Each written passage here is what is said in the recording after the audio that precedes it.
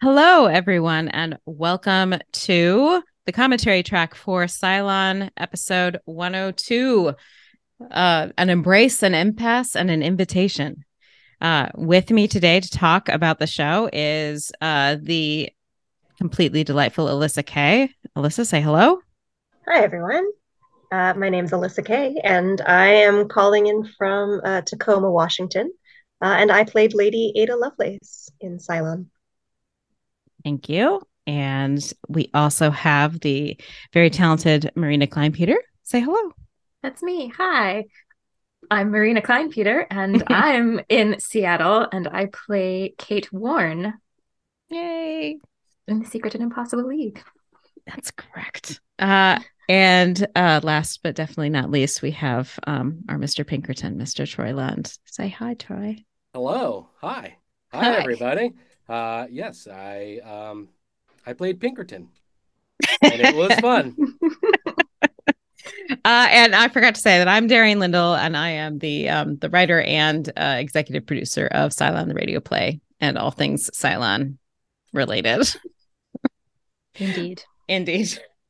So I would love to just give you a chance to talk about how you came to be involved with this project, the first one, and then maybe this actual radio show one, and maybe why you keep saying yes when I ask you to do things. So, what do you think? Alyssa, you want to go first?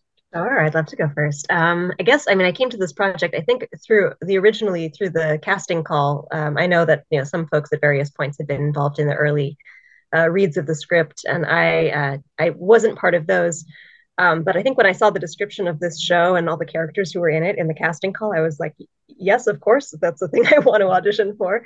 I knew of the character of Ada. I mean, the sort of the historic personage of Ada, I should say, just sort of generally. I think I'd heard of her, but I didn't know like a ton, not as much as I certainly know now. But I knew enough to know like that would be a really cool sort of person, and the idea of playing her in a strange kind of sci-fi theater scape sounded amazing. I think at the time I also expressed interest in your character Marina because like she just sounds like a badass. That's true. So I think when I first saw the posting, I was like, I don't know, but there's a lot of cool ladies in this play, and I would be happy reading for any one of them. So I was just delighted to. I remember the audition process being really fun and really excited to then get cast and then so excited that you ended up putting together this radio play version, Darian, because I know all of us loved the live show so much, and it was really great to get to revisit it, especially in our strange pandemic space where we were also sort of isolated and not doing a lot of theater. Yeah. As far as why I keep saying yes, I think Darian, I think your writing is absolutely brilliant. I loved how smart this show is and how fun and how much heart it has. And it just has like all the things that I love in a piece of theater. And yeah, you just make a really fun world for us to play in. So why wouldn't I say yes to that? Well, gosh, that makes me happy. Thank you. How about you, Troy? Uh, I got I don't want to say roped in, but I got involved. You can say roped in. It's fair. Well, it anything live girls, I always am like yes. And then especially I was like, wait, live girls and Darian Lindle, yes. And a lot of that probably came from originally, honestly, 1448. I think that's how like a lot of people in this theater community found each other, which if you don't know is a theater festival that happens in Seattle. And it's such an awesome way to meet so many people. And I started working uh doing the quickies, the shorts festivals with live girls, both as an actor and as a sound designer. Got to know Megan really well. And then when she asked me, I was in, I think, one of the very original, um, you guys were talking about it in the last commentary, Yeah, yeah. the Mount Baker Community Center, September 2012, one of the very, very first readings. And I I grew up watching a lot of westerns. My family, my grandpa was like read western like Pulp Fiction novels and comics. And my dad was a big Western fan, so as soon as the word Pinkerton got thrown around, I was like, oh yeah, yeah, yeah. Let me dig into that because there's such a rich history of the Pinkertons, um, and what he did, which is like in some stories the Pinkertons are the bad guys, you know, Mm-hmm. and it just depending on the point of view, everyone has a very specific opinion of Pinkerton and his his his crew that he eventually created. So yeah, I was excited to keep being invited back for all of the different readings and iterations, and then to get offered the role and then do it was fantastic. Now his arc kind of ends at the end of episode one, so we probably won't see Pinkerton again, but Oh, hopefully you I don't can know. stay involved somehow or another. Maybe there'll be some sort of ensemble thing where we can bring back different actors as different characters. I don't know. Only the noosphere knows. Only the noosphere knows. It's true. That's where the play comes from. All right, your turn, Marina. So yeah, I got involved. I graduated from college in May of 2017 and I moved to Seattle in June. And this was my first audition out of college. So I was like brand new and fresh and like didn't know what I was doing. It was just like, people want to cast me in a thing. Okay. And that was how I got involved. Um, so I had no idea that like I got to the first like workshop because we did some workshops before we actually started rehearsals. And everybody was going around introducing themselves and they were like, I've been involved with this for the last like 7 years. And I was like, I moved here 2 months ago. um, and I also didn't know anything about Kate Warren. In fact, I remember telling my friends, I think maybe after I got cast, that I was like ashamed that I hadn't fully done my research and didn't realize that she was a real person. Um, so, yeah, that was exciting. But I know who she is now. Still Yes. don't know a whole lot about her because there's not a whole lot that's known about her. But I've like picked up some pieces from different things here and there, which has been really awesome. And then I keep saying yes because I don't know. This is, I guess, because it was so early on that this was like my family, like my little Seattle theater family. And I was always like, yes, please let me go play with them again. These are my friends. This is such a good time. And I like am friends with Kate and I get to catch up with her again every like once a year, which has been so much fun. So that's why I'm here Yay. still. Marina, I love that you say that because I think that's true for a lot of us that like this group of people who put this show together, we were so close knit. Mm-hmm. I feel like we all got along so well. There was such a great chemistry in the cast and with you, Darian, and with Megan, our director, and Mm-hmm. it's just a great group of people that we really made something special. And I think that's we keep. But also, I think because we all developed this great relationship with our characters Mm-hmm. too. Like I feel the same way about Ada. Whenever I see her name anywhere, I have this weird like they're talking about me. No, they're Yep, not I talking know about me. They're talking about a her. historic person who I am not like. I don't own that character, but somehow I feel really connected to that person and her life Yes, in exactly. a totally special way. And everybody all around, like the actors and the designers and everyone else was just so like all in on the whole thing, the concept, the world building. Like we spent it was interesting process because it's probably by far the most time and effort that I've at least personally I've ever spent on a project, um, building the world as opposed to like rehearsing your blocking and picking up your Mm-hmm. cues and all that stuff. We spent so much time just like, well, what does that mean and how does that work? And well, okay, in this other scene, in Act One, it works this way. So creating all of the like the way that the bollards work and the way Yep. that just the entire universe exists we spent so much time and effort, everybody involved in all being on the same page and completely buying into it. So we were all definitely willing to jump on the ship with you, Darian, and go wherever it was going. There's a moment in this episode actually that I remember being in rehearsal. We were like at Seattle. I don't remember. We were in the Armory somewhere, in like this room with a bunch of like broken furniture, and just talking about like conceptualizing the noosphere and what it would actually look like, and all of these like crazy details. And I just remember sitting there like listening to everybody talking, and then Megan at the end of it goes, "Okay, now your line is O." And I was like, all of that. It was like a half-hour conversation into just a word. That is like a really great way of encapsulating what a lot of the process is like for me as a writer, and then also in the room to just be like, no, we need to ground these moments. And I think one of the things I've really enjoyed about making the radio version of it is having to revisit all those moments and reconceptualize them. So like in that, for instance, so much of that, we'll get to it, is what, was on you to just like, what does your face look like? What are you imagining when you look around? So that people are then drawn into your visual performance.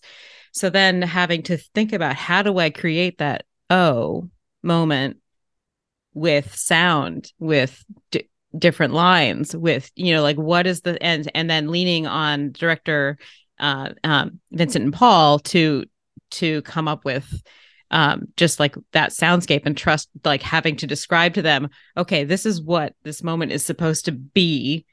Please make a sound, and then just having them and go. Yeah. And have them do that.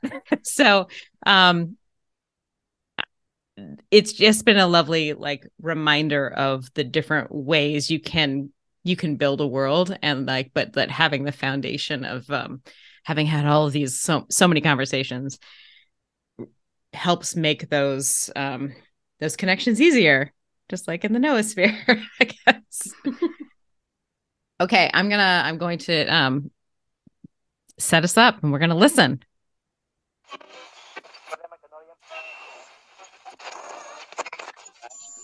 Gotta love all the sound design work that the I know. Pendant did. Shout out proud to sponsor this audio performance of The Secret and Impossible League of the I have to say too that by Live Girls Theater. Knowing that this play was always meant to be sort of a serial series of plays and a serial storytelling, that even though we only really have so far made the first play, the fact that then this play gets broken into a serial radio play is so perfect. It's like the way this whole story was meant to be told in some ways.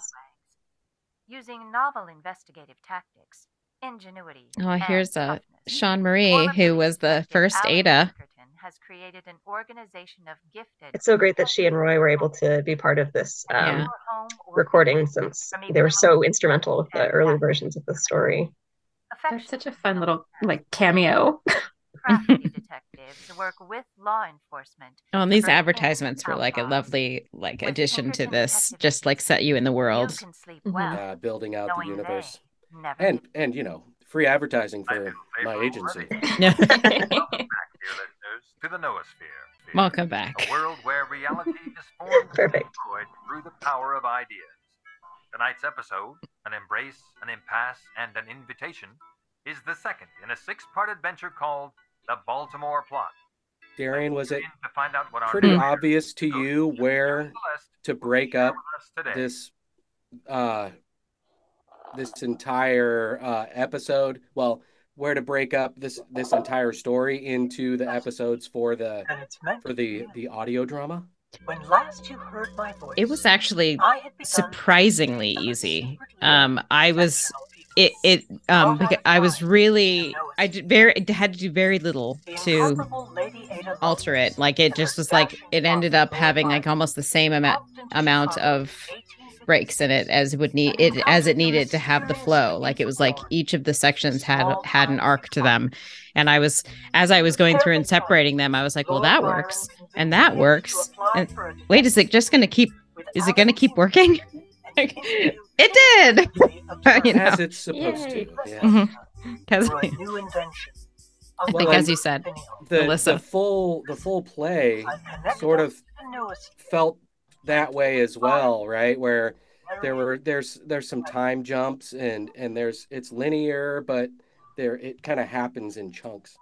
Yeah. And each of the scenes too, they often end with some kind of a surprising hook or a little moment of suspense. So they create a really natural place to like cut off and still keep you engaged. 10,000 fleets. Oh, Daniel. And We were talking about this a little bit before, but I have to say, when we were recording this, it's so different from when you usually record voiceover, where you're just kind of working on your own with your own imagination. I could hear you all so clearly in my head. There's so many times where I was reading my lines for scenes with Daniel and with Sharif, who plays Tesla, and I just could hear them so clearly. You know, we'd done this show so many times, we'd rehearsed it for so long. I felt like, you know, I just closed my eyes and you were all like there with me in the recordings booth. It was so much easier that way. I did have Troy with me for part of I love our it. recording. Those were like the best scenes too. It was like, oh, this is us. Let's go.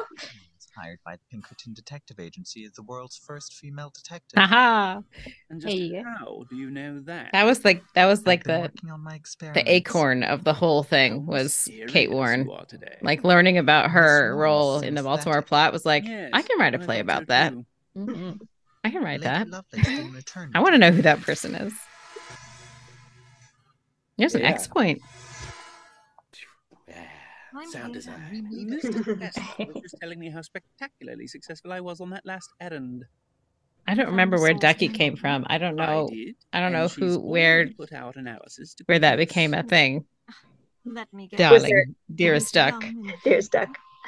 There's so much in the play that is actually historical. You know, Darian, you used so many actual like things that these people wrote or said as actual lines in the play. But is that one was kind of an invention? I don't know. It might have been a real thing. I honestly have no memory anymore. Like I don't know what's my line and what's a real train, but I real line.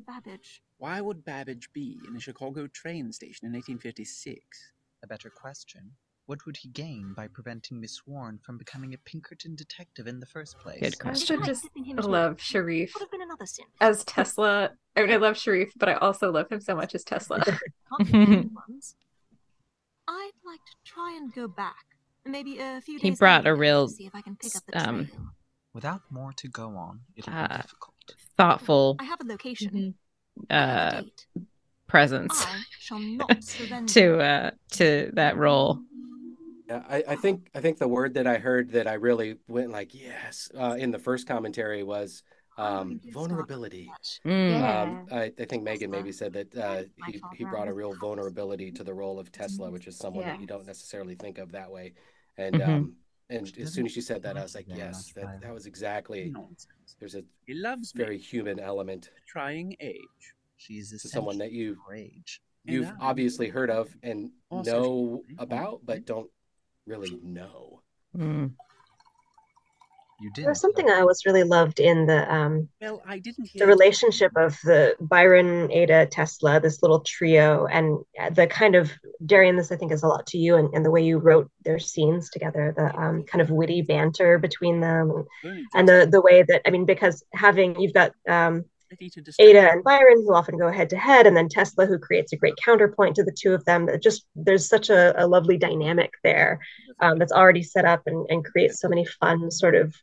And let you see this later in this episode too. They're always kind of digging at each other and making snide remarks and little, you know, you can feel like you really get the sense of a group of people who have spent like way too much time together, stuck on a ship in the middle of some sort of strange liminal space.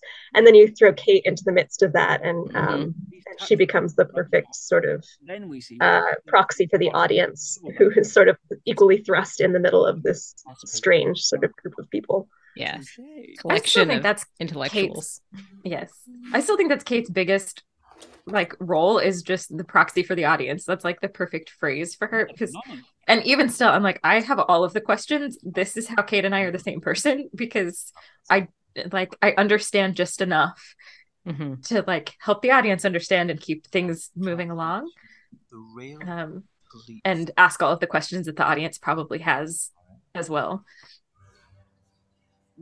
And it doesn't feel forced. That's was always the cool thing, is there's so much that has to be explained about this whole universe and the way it all works, and it doesn't feel heavy-handed when you go through the process of discovering all of that through the lens of Kate. Telegram this time. Manners? I don't know if you've noticed there's a change where the anomalies are concerned, where the very first one that happens is the same as it was in the show, where it's like, we never sleep. Here's the telegram. Will it do? The other ones were visually relayed to the audience. And so we had to kind of, I'm like, oh, I have to come up with what they actually say. And then we have to say it like the railroad police. And my experiments. Right. In the theater production, there's so many things that we could just kind of quickly, we'd already introduced them, so we could kind of quickly go, oh, here's another ticket, here's another anomaly. And here you have to actually be a little more explicit about what's going on. The tether is anchored to Chicago 1858. Oh, Imogen. The Mercantile Exchange Building. She really did such a wonderful job of taking a character that is such a curiously like neutral and also not at all neutral sort of being, and giving it so much like personality and life, while still letting it be, a little bit not robotic exactly, because she's got so much more life in her than something that's robotic, but something that's kind of equally warm and also not quite human. 2, 1. I love that X-point noise. Good luck. Yes. George. Thank you, my dear. What are you looking for, Nicola? I need to know more about the United States in 1858. Look at the bookshelf on the right, 3rd shelf down. Here it is. The ride. Sound design in particular is such a it's sort of foreign to me. That's not my medium that I work in. So to think of, for a sound designer coming to a show like this, like, how do you even begin to craft a sound for something that doesn't have any sort of equivalent in the real world? Right. And we had a lot of conversations back and forth about like, well, the tether is the tether, and what kind of sound does that make? What is it? Is it analog sound of like, so you can kind of hear there's some rope involved in the stretching of rope in it, but then there's also has to be some... All right, we have to pause, because I absolutely want to hear from Troy and Marena about the kissing noises. Well, it's great because it's one of these time jumps where all of a sudden they go from her being in his office and asking for a job to all of a sudden clearly they're working together, and they've been working together, and they're comfortable enough to pretend to make out in an alley. There were so many ways that this was played over time, and it was played like a love scene at one point. And we were like, I don't think it works. I'm like, he's like her dad. I don't think it works. To steal some bits of unrefined metal. They're rare. They're both into their work. Yeah, they're really into their work. Through here. And I love that you can see that when, like, as soon as Mark's character is gone, they're just like, all right, business. Like, just no reference to what just happened. It just is like, all right, this is what we're here for. You stay here. As you wish, sir. Only you could make sir sound so damn condescending. They're already bantering. Yep. Quite well, Mrs. Warren. I love these, like, this tango music. The music is so wonderful. It really just creates atmosphere instantly. On the right side of the law. I don't have time for this. Then I'll be brief. I intercepted this telegram. I sort of imagine this now as a synesthetic sort of element to Byron. Everywhere he goes, there's just sort of like seductive music following him. I love that so much. I think that that's just now canon. You're right. Yep. Illinois Central Railroad, he will be doing his country a great service. Greater than he could possibly know. What do you mean? If your employer guarantees the line, then it will be safe. It is imperative that the line remains safe. And what do you want in exchange for this guarantee? I want nothing you would more willingly part with. Oh, Byron. I've still got my gun, sir. This is I think a good example of that, like what on stage we can visibly see that Byron is sort of giving Kate a look and making a sort of a suggestion or some sort of suggestive glance, that we can solve that by Kate just pointing out that her gun is still trained on him or whatever. Who are you? Isn't that the question? We're out of time, Mrs. Warren. Your hand off of my arm. I promise I'm here to help. Mysterious men may be charming, but they are rarely honest. Ain't it the truth? You're not telling me the whole truth. I can see that clearly enough. Then you must also see that you can trust me. Fine. I'll show you. That was the impasse. How did you... There's an opening. The embrace already happened. Yeah. Nothing. Alley. Then it begins. What's in there? Who are you? Invitation. Next. See and find out. I can't just leave.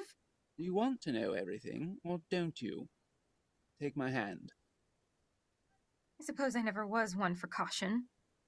Tally-ho! I love that line. It's just for this. I'd like to know how many versions of that he oh my god. Actually, that would be a really fun little, like, just tell you. Over and over. Maybe we can find that. Lord Byron? I'm sure. Yes, I know as Ada, I definitely recorded a lot of versions of sighs and sniffs. A lot of sort of exasperated sighs, and verbal eye rolling, and a lot of sniffing. So much sniffing. Duck, this is Mrs. Kate Warren of the Pinkerton Detective Duck? Agency. Mrs. Warren, I'd like you to meet Lady Ada Byron King, Countess of Lovelace, computer programmer, enchantress of numbers, and my daughter. And then this was the scene that we kind of jokingly in rehearsal just referred to as exposition. Yeah, this is just like so much explaining, but the exposition scene. But it all I still works. remember it. It's scene 5. It's like it's seared in my memory because it's this one very long scene that includes like everything, all of the world building, all of our relationships, the explanation of sort of the key plot points up to now, and the main like conflict of the story, just how the Bollards work, everything. Yes. And if you're a Lord of the Rings fan, then this is our Council of Elrond scene. Be told why and how you have come to be here. That makes 2 of us. And the little footnotes make a nice addition to the so audio good. Drama, because there was like the big display in the lobby and all the info in the program at the show to explain a lot of the historical context. And so it's that those little footnotes kind of shoved in there are a nice way to pass some of that on and keep that thread going in this audio drama version. No. For us as actors too, we spent so much time learning the backstory of our characters and the history behind the people. So all of the real world elements that Darian had included in the script, and the things that she added that these people actually said or wrote. So I feel like that was always a piece, this like wonderful dimension that we got to know.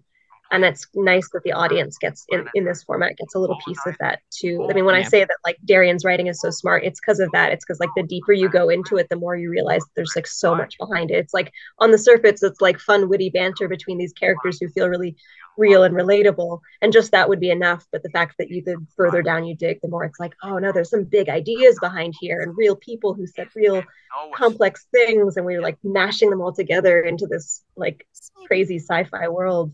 And it works. There's such a great well of material to draw from there. Miss Warren, there's a whole noosphere of Earth history. Read the Bible. Something in my throat. He really just kept going with that. It got so big over time. It's fabulous. It's such a great little moment where on stage it had to be sort of a series of looks, and here we sort of figure out a way to verbally convey that. And finally, with the emergence of human cognition came the 3rd phase. Oh, this is such inspirational music. The music. So good. It's so good.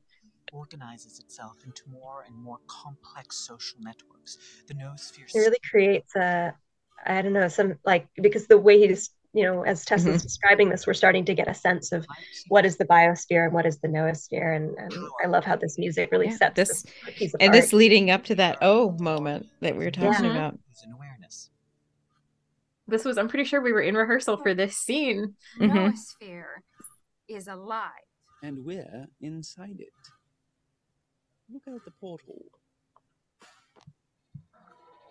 Oh. My. There it is. The sound of the noosphere. Yes. It's like that for all of us the first time. In the stage version, though, the lighting was what did it too. Right. Celeste, she didn't mean... Let me introduce you to the fourth member of our league, the good ship Mary Celeste. Oh, so complicated, Mary Celeste. A disembodied, sentient ghost ship.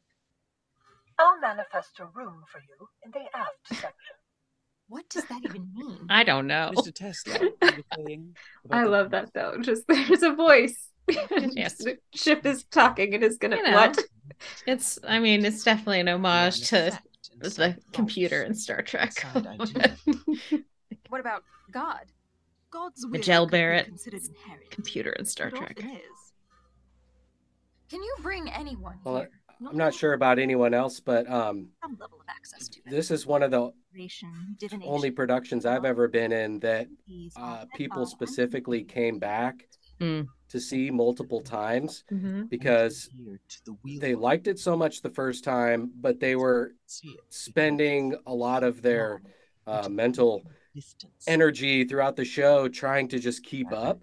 So by the time you get to the end and you kind of and you grasp the whole entirety of what just happened, you want to come back and see it again. So it was interesting to see a lot of people came back and saw this show more than multiple once. Times. Yeah. I've never been a part of a show like that before either. It was, and I still have like friends that talk about this show. Yeah. Experience more than one form of the condition. Research suggests that about 1 in 2... I wouldn't be surprised if that were true of the this audio play too. It seems like the first time you listen through, you're taking in so much information about how this world works and sort of all the explanation of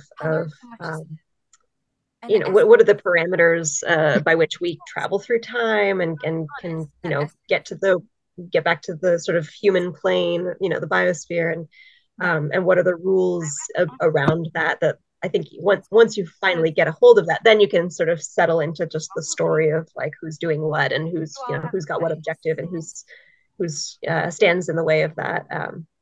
But yeah, I guess it's true of a lot of sci-fi. I think in general, that genre, you kind of have to understand the mechanics of the world before you can just get comfy in it. And so sometimes that takes a couple of passes. Words, I hear the expansive human experience behind them. In fiction, when you're looking at word count for like a book, so like in just like literature, you're saying like a normal book is between is like around 80,000 words, and like a normal science fiction or fantasy book is like 120, 150,000 words. Because the world building, like you can't just take it for granted. How did you find this place? The outside looks like the outside. I don't. This engine opened a connection to Mary Celeste. We're talking about synesthesia in this part of the scene. And I think synesthesia was a thing that I had heard about before doing this and was part of what drew me to the show. But like learning more about it and how like all of the different ways, I think I had only ever heard that like people, like hear colors, but all of the like mathematic applications and all of the different ways that it can be a thing for people's brains is so fascinating to me. Yeah. Like I'm pretty sure I have a roommate who is synesthetic because she is like a human calendar. And that's just, I never would have thought of it that way prior to this. He only came into the noosphere to bring his when wife. when you sort of That isn't true. find out more about it, all of a sudden you see references to it Yeah. everywhere. I was just watching a movie last night, and they were talking about, a guy was talking about when he gets into a zone, like a meditative zone, he's able to feel the color of the grass. And I was like, oh, synesthesia. Yeah, that's what that is. My actually through writing this, we my husband and I figured out that he has synesthesia. Nick has synesthesia. Yeah, he it's part of why he ended up going into music, because when he listens to music, it's always a different color to him. Like certain kinds of music, certain instruments are different colors, and so that's what makes him like what make composing so interesting to him. But he never really thought to talk about it, because it just he recognized a long time ago that wasn't a language other people used to talk about it. That's fascinating. I know, isn't that cool? That's so cool. I was like, oh, now he can go into the noosphere and I can't. Oh no. Oh no. The newspaper advertisement. You were meant to. There was a moment earlier in the scene where when I was listening to it, I think it was when Ada and Byron start talking about Babbage, and I noticed that there was music added underneath it to kind of intensify it's a moment where they sort of start to wormhole on this little conflict, and I seem to recall in the stage production it was the two of us, back and forth, and then Tesla has to kind of bring us back around, and we kind of get back into talking with Kate again. So I was curious, Darian, about the addition of music as an alternative to kind of help, I don't know, raise the stakes in that moment, maybe. And I have to say, I mean, that's all Vincent and Paul. They'll have to, when we finally get them in the commentary, they can tell us about how they divided that work. But To what end? I would like and if I gave any notes at all, it'd be like, this needs to be feel more like this, and so like the way that they were able to choose stuff to just be like, okay, well, we need it to elevate the emotions or bring them down or center them or whatever it is. It's great. It just sets it aside, or sets it apart in an interesting way that we don't really see on stage. Like it's a tool of radio drama that we don't really get to play with as much on stage, but like you can use music to kind of highlight a little moment and then get us back into this other moment using music, like with the Byron Stingo music. Well, we just had the Secret and Impossible League of the Noosphere, where Byron came in and gave it, and there's this underpinning of dramatic music that so perfect. It's great because in the stage version of that, there's all this like super heavy.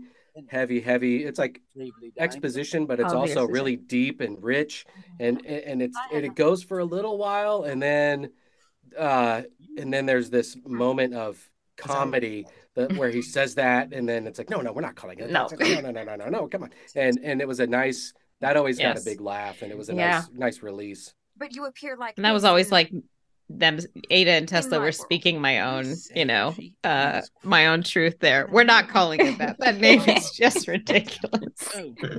And yes, here we are. Here we are. Here we are. As long as we are anchored to the biosphere by an object that belongs to that time, people see what they expect to see. You, however, and that's an anchor, as we are. So, in the that'll come in handy later on.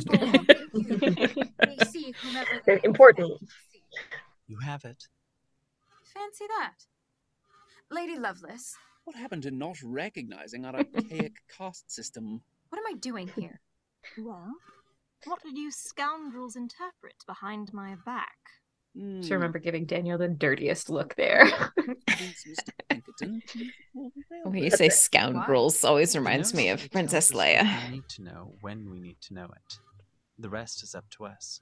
Yeah, I think, Marena, the looks that were exchanged in this scene in particular, there's so many places where like someone makes a joke and someone gives them a look, and or someone else laughs, and there was, I think, that moment when you make a dig at Byron, and then Tesla laughs, and then there's a whole series of looks that get exchanged around the stage that always got a big laugh. And I feel like moments like that just like kind of live in my memory every time I'm listening to this. I can see them. It was indeed a pleasure to meet you, Mrs. Warren. X point will be defined. That we just talked over it, but this moment, also a look. When I gave Tesla the hairpin, I will never forget. There was one performance where I forgot the prop hairpin, and I handed him just a bobby pin that I had used to put my hair up, and the look that he gave me of like horror and confusion. Like, what is this? Why are you handing me this? That is one of my favorite, like, on stage mess ups, I guess, because I realized like 30 seconds before I had to give it to him that I didn't have it. Charles? And then just the look that he gave me when I handed it to him, it was gold. What does it mean, Lord Byron? Well, and then it's Abraham Lincoln. It's great that like Kate gets sucked into this world and all of a sudden has her whole universe exploded and figures out about all this stuff, and then just kind of gets thrown back into the biosphere and all of a sudden is like boop, and now you're back dealing with just regular old human people. Good luck. Now go do some stage choreography or some fight choreography. Yes. And other voices. Original music Oh. by Michael Ouchuruk. This wow. The crook the crook gets lines in this one. Yes. Good job, Mark. I love Mark. For Live Girls Theater. This episode was directed by Vincent Morrison and assistant directed by Paul Brueggemann. Some sound cues created by Those are all my friends. I know. By Pendant Productions. This production is copyright 2021. And we didn't spoil anything. Live Girls. Hey, we did it. We did proud it. of us. I forgot about spoiler warning. Oh well. Get spoiler warning. You don't need one. We didn't spoil anything. Correct. Except that the crook gets lines in the next one. Yeah. Imagination Theater at harrynile.com or search for Pendant Productions wherever you find your podcasts. Oh, this is so much fun every time. I've never done a SILON something and not just had such a great time. Me too. And you gotta love Jim French and Imagination Theater. Those guys are awesome. They've been doing it for so long. They kind of kept the audio drama alive during a period, 20 years ago when really hardly anyone else was doing it. So good job. Yeah, their productions are great, and they were just such a lovely they were a partner for us on this project that made it happen. So awesome. So thank you, Jim French, Imagination Theater. Yay. Huzzah. Thank you all so much for joining me.